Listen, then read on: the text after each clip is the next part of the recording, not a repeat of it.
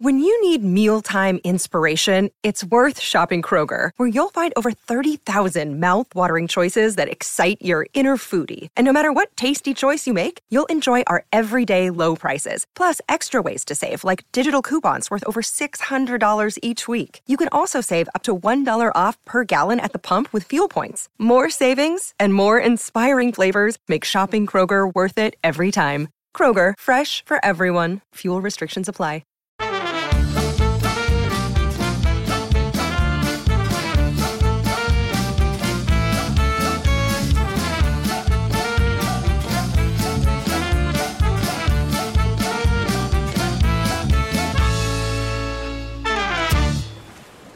Hey Dan, welcome to Compact Dicks, the show where we go through the dicks of other people that have sent them in that aren't famous. Was that really, nicely put together?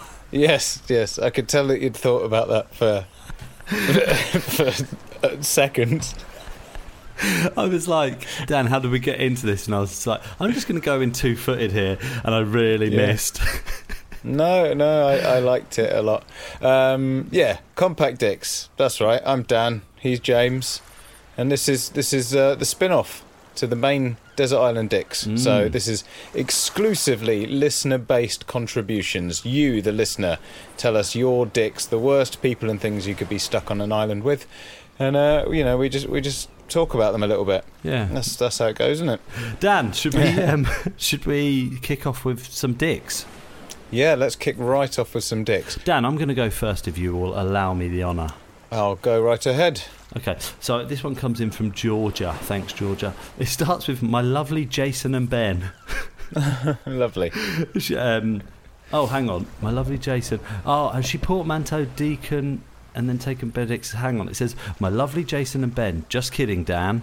But then, does she think you're called Dan, but then I'm called Jason? I mean, I only did nearly 100 episodes of this. I don't know. Anyway, but thank you, Georgia. Yeah.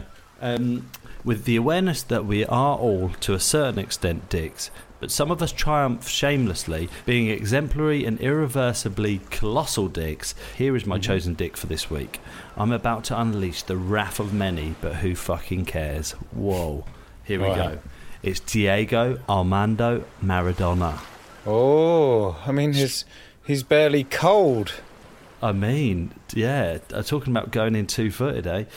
He was, hands down, one of the most creative and talented football players to ever have existed, yet the personification of the concept of Panem et Circenses. What does that mean? No idea. I know idea. Oh, sorry. The personification of Panem et Circenses. Panem et Circenses, what does that mean? It means bread and circuses in Latin, and it's the idea that to keep a populace just contained and docile, all they need is bread and circuses. So literally, keep them fed, give them entertainment, and you won't have a riot on your hands. Interesting. Wow. Okay, I like that. Thanks for breaking James, it down for me. For a podcast host, your grasp of Latin is terrible. Can I know. I know. I would just say I'm significantly less middle class than you. So that's true. I mean, your grasp of Latin, on the other hand, is outstanding. Well, I take this job seriously, so what can I say? I'm sorry, Dan. Okay, now Georgia goes on to make some interesting claims about Diego Maradona that are quite. What's the word I'm looking for, Dan? Well, you can't slander the dead, but at the same time, we haven't been able to verify all the claims because we don't do much research. So we're going to tread lightly around a couple of the things that she says he was. Yeah, so I think she goes on to say he did some awful... Let's just, put an umbrella. He did some awful stuff and was linked to narco traffic. Should we say that? Yeah. And it was interesting that he died on the International Day of the Elimination of Violence Against Women. That's what she said. Interesting. I can imagine him being absolutely useless on the island, only doing keep-ups with coconuts, while all the others are foraging for food, shouting at others and giving the finger, a Maradona classic, snorting sand out of desperation and making over and over again a fool out of himself between a heart failure and another. What a nightmare. Thank you very much, guys, for this equally fun and cathartic podcast. Almost a group therapy experience, but free of charge. Georgia. Heart. She did a little heart at the end. Oh, well, you're very welcome. Thank you, Georgia.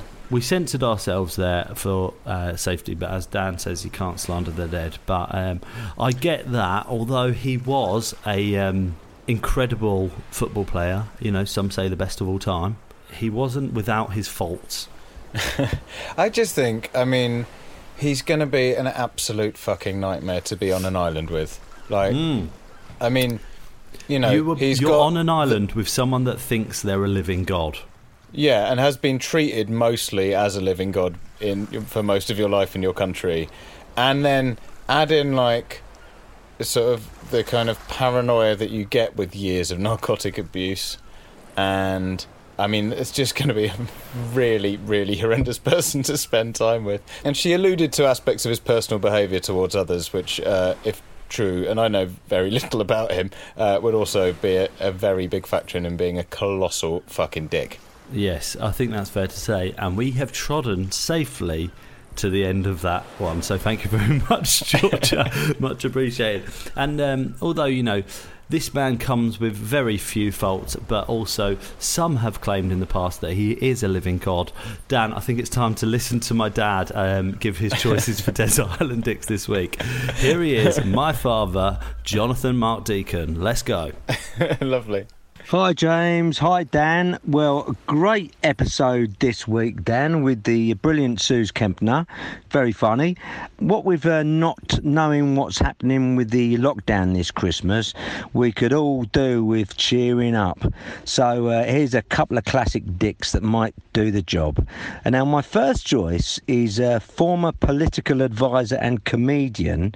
Well, personally, I thought they were the same thing. But that is Ayesha Hazarika's episode, taking us back to Pat Sharp's episode, how he mentioned never having had a cup of tea. Unbelievable. Still a legend, but unbelievable. Ayesha's choice of drink was Earl Grey tea. Ayesha is a lover of tea in general, having family in Assam, India, working in the tea industry. Well, funnily enough, her uncle works in the tea garden and said of all the blends of tea, Yorkshire tea is the best. So if anyone from Yorkshire Tea wants to sponsor us with a few boxes, feel free. Ayesha came out with one of my favourite lines, and that is that Piers Morgan is so far up Donald Trump's arse, he is within touching distance of Nigel Farage's shoes. And that did make me chuckle. Now, my next choice is comedian Matt Adlington's episode. This has got a tenuous link to this week's theme of annoying chefs. Matt chose Paul Hollywood and went on to say how Hollywood nearly ran him over in his Bentley. And then he goes on to mention that one of the first facts on Wikipedia is how Hollywood made the world's most expensive bread. Well, that is well worth a listen. Brilliant. So my choices for this week are former political advisor and comedian Ayesha Hazarika's episode and the very funny Matt Adlington's episode. Hope you enjoy. Cheers. Bye. Ayesha Hazarika, that was such a good episode to record. She came with such rock solid choices, and that line that she came out with that he quotes, and that was that's hilarious. So good. Yeah, it's so spot on, so good. Well, thank you for another sterling report there, John Deacon. Lovely. Thank you very much, father of mine. Now, Dan, at this juncture in the podcast, I like to remind the listeners that they can get us on Twitter and Instagram. We do very little posting on there, something that I'll try and rectify in the new year. But one thing you can do is get in touch with us at DixPod on Twitter and Instagram with your DMs, should you wish to be part of the... And this one comes in from Chris. Chris says, done a bit of catching up recently and have really enjoyed the compact dicks. I'd like to put my old PE teacher on the island. When I was 12, he gave me 1,000 lines for saying, oh shit. The reason I said it was that I disclosed my thumb was in some discomfort. The bastard didn't believe I was left-handed and thought I only said I was to get out of writing lines. When I look back, it makes me angry at how much some teachers were just bullies. Agree. 1,000 lines. 1,000. That's That's mental. insane. I've never heard of anyone getting 1,000. Christ. PE teachers are just such a weird breed of person, because it's like, you don't care about fitness that much because, you know, you don't really... Like, it's not like you really take it that seriously. Like, most of the time you're just sort of walking around. I don't know, they're just weird people. And at our school, the PE teachers also had to be they also had to teach a subject as well. Right. And it was always geography or maths for some reason. They would seem to be like the ones that they could do. So you'd like have a really annoying bully as a PE teacher, and then if you're unlucky, he'd also be your maths teacher or something as well. That's how That's fucking awful. Luckily, PE teachers aren't known for Latin. Otherwise, you could have had him 3 times round. I'm sorry. I'm sorry, but you deserve that. No, I mean it. Well, you know, I think probably in terms of PE teacher stories, we've got to go back to Sam Delaney's episode for an incredible PE teacher story. That is rock solid stuff. Yeah. So I really recommend checking that out if you're looking for a very articulate description of a PE teacher being a total dick. The way that he tells that story is incredible. Yeah. Dan, have you got one? I do have one. This one's a beauty. This is from Becky. Well, her name is Rebecca, but on her email it says Becky. I don't know what to go for, but I've covered both bases there. She says, "Hello, Wrigglers. Hope all well." I don't know. I love that. Wrigglers. It makes me feel warm. Firstly, apologies that my dick isn't a celebrity chef related, but you can be absolutely sure every single one of them is guilty of this heinous crime against Christmas. This is because last week I was suggesting that if anyone wanted to get in touch about celebrity chefs over Christmas, they're very welcome. But she goes on to say, it's trifle. For too long, my Christmases have been all but ruined by the ghost of trifle yet to come. Every bloody year the question arises in our house, what sort of trifle should we do this year? And every year I say the same, absolutely none. It doesn't matter what twist you put on it, whether you jazz it up with mint or wood chip or prawns, it should exist nowhere but in a twee Victorian novel. Who even decided that the largest roast dinner of the year should be rounded off with the insipid, dairy-heavy, textureless wobble bastard that is trifle? Only for it to induce you into a resentful and nauseous sugar coma for the rest of the day. A resentful sugar coma. I love that. Even worse, on a desert island it will be airline trifle, so any sniff of alcohol would be replaced by some vile booze-free sherry extract. The whole island would smell like a dairy farmer's socks in August, and every little bitey ant bastard would leap from the trees to converge upon it en masse. As well as the ants, the whole terrible thing would attract sand like a magnet, although that might at least give it some texture, and its single redeeming feature, a half a shriveled glacé cherry on top, would only serve to create a King Arthur type situation in which the strongest of the group would overpower the others to claim it, like plucking the sword from the stone. In the case of my island, that would mean Elon fucking Musk parading about the place like king shit sucking a Morello. The only saving grace in this entire dairy vom fest is that as our teeth inevitably rot and fall out of our skulls, at least we can still suck the vile goop up through our rapidly shrivelling gums. Yeah, trifle's a dick. Merry Christmas. Oh my god, so good. That is really, really good. Oh man, you guys, honestly, our listeners, you outdo yourself every time. That is solid stuff. There's so many sound bites now. I mean, that's just wonderful, isn't it? Yeah. If I could be bothered to make an audiogram, I'd do it. Yeah. I need to pull my finger out of my arse. Hey, Dan, but let's not make it about me. Let's make it about the listeners. So, Becky was talking about Christmas there. Obviously, it's Christmas next Friday, and I think we deliberated over this, and I don't think we actually spoke about it, but I may have made the decision for us. Let's put an episode out on Christmas Day. Sure. I mean, we've got nothing else to be doing that day. I know, yeah. Yeah, but, I mean, okay, hypothetical No, I'm joking. situation. I'm joking. No, let's put it out. I'm into it. I'm into it. So my son, this morning, woke up at the horrifically early time of 4:30 in the morning, right? That is like like sledgehammer to the face kind of stuff. Yeah. That was horrible. Like, children's TV hasn't started yet. I'm pulling out YouTube videos out of nowhere at low volume so I can shut my eyes. This is the kind of stuff that's going on. When they know it's Christmas Day the next day, God forbid what may happen. So all I'm saying is, you or I, whoever else, might be up super early, and you might need to find that 15 minutes away from your family. Just, you're up with your kids, stick those headphones on and ignore them for 15 minutes and listen to us moan about Christmas. Your reasoning is very sound, and I commend you for it. This is good thinking. Yeah, Okay. Let's do it. So what I'm looking for from our listeners this week is your Christmas sticks. You know, we all love Christmas, but as Becky gave the perfect example there, it doesn't come without its faults, right? Yeah, exactly. I mean, you know, we're all sort of, you know, we're all put in groups of people, you know, who maybe you don't spend as much time with as normal, and there's sort of traditions that everyone's kind of has to do because it's tradition, but you don't necessarily like it, you know, like the trifle in her case, or like turkey or Brussels sprouts. You know, there's lots of things like that.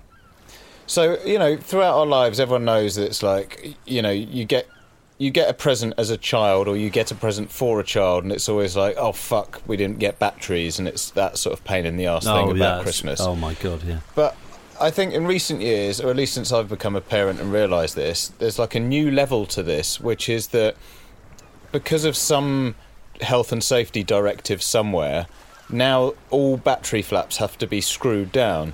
Have you noticed that? Yes. Yeah, so I'd like to put in the group, or the body responsible for health and safety, that decided that all battery panels must now be screwed down to prevent kids eating batteries. Because, like, I don't know how many kids are eating batteries, but I never met anyone who did, right? Me either. And now it's like, it's not only do you have to find the batteries, you have to find the correct tiny screwdriver to open the fucking thing. And then also with loads of these things, because it's like really cheaply made crap, like the thread on the screw often, like, you know, when it sort of twists off, and then you can't even get the battery panel and then you've off. just got this little flapping thing. Oh, or you can't get it off. Yeah, totally. Yeah, because like you turn the screwdriver and it just like twists the screw so that the head bit is just mangled. I've duct taped many a battery flap back on. Totally. Yeah. Go on. Sorry, I'm just interrupting because this is a really good tip, right? My sister-in-law told me. It's going to really save a lot of parents out there. You know, like most kids' toys, a lot of them have like a volume setting where they have like normal and louder, but even the normal is too loud. Yeah. And obviously your kid wants it on the loudest, but it's already too loud. Bit of sellotape over the speaker knocks it down by half. Oh, Dan, this is going to revolutionise my Christmas. The kids don't notice because it's still making a noise, but it will save your fucking life over Christmas. Dan, I think you've saved my Christmas. Christmas So there you morning, imagine 4:30 in the morning, I'm hearing Paw Patrol, and then I can just stick some duct tape over that shit and half it. Bam, you're welcome. Yeah, and I can't wait to hear them. So go to dixpod.com/contact, and there's a contact form on there, and you can send it. That comes straight through to us, and we'll compile and get in as many as we can in 20 minutes for 15-20 minutes for Christmas morning. Or you can get in touch with us, Dixpod, on Instagram or Twitter. And so I guess there's only one thing left to say, Dan, and that's bye. I know we always do this. I was going to say, we could say Merry Christmas the next one, can't we? So we'll do that. Okay, so fuck it. Okay, bye.